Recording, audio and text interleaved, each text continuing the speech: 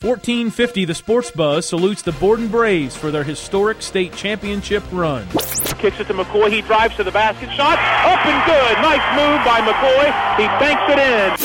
Lynch to McCoy. McCoy back to Lynch for three. It bounces around and falls in. Oh, my God.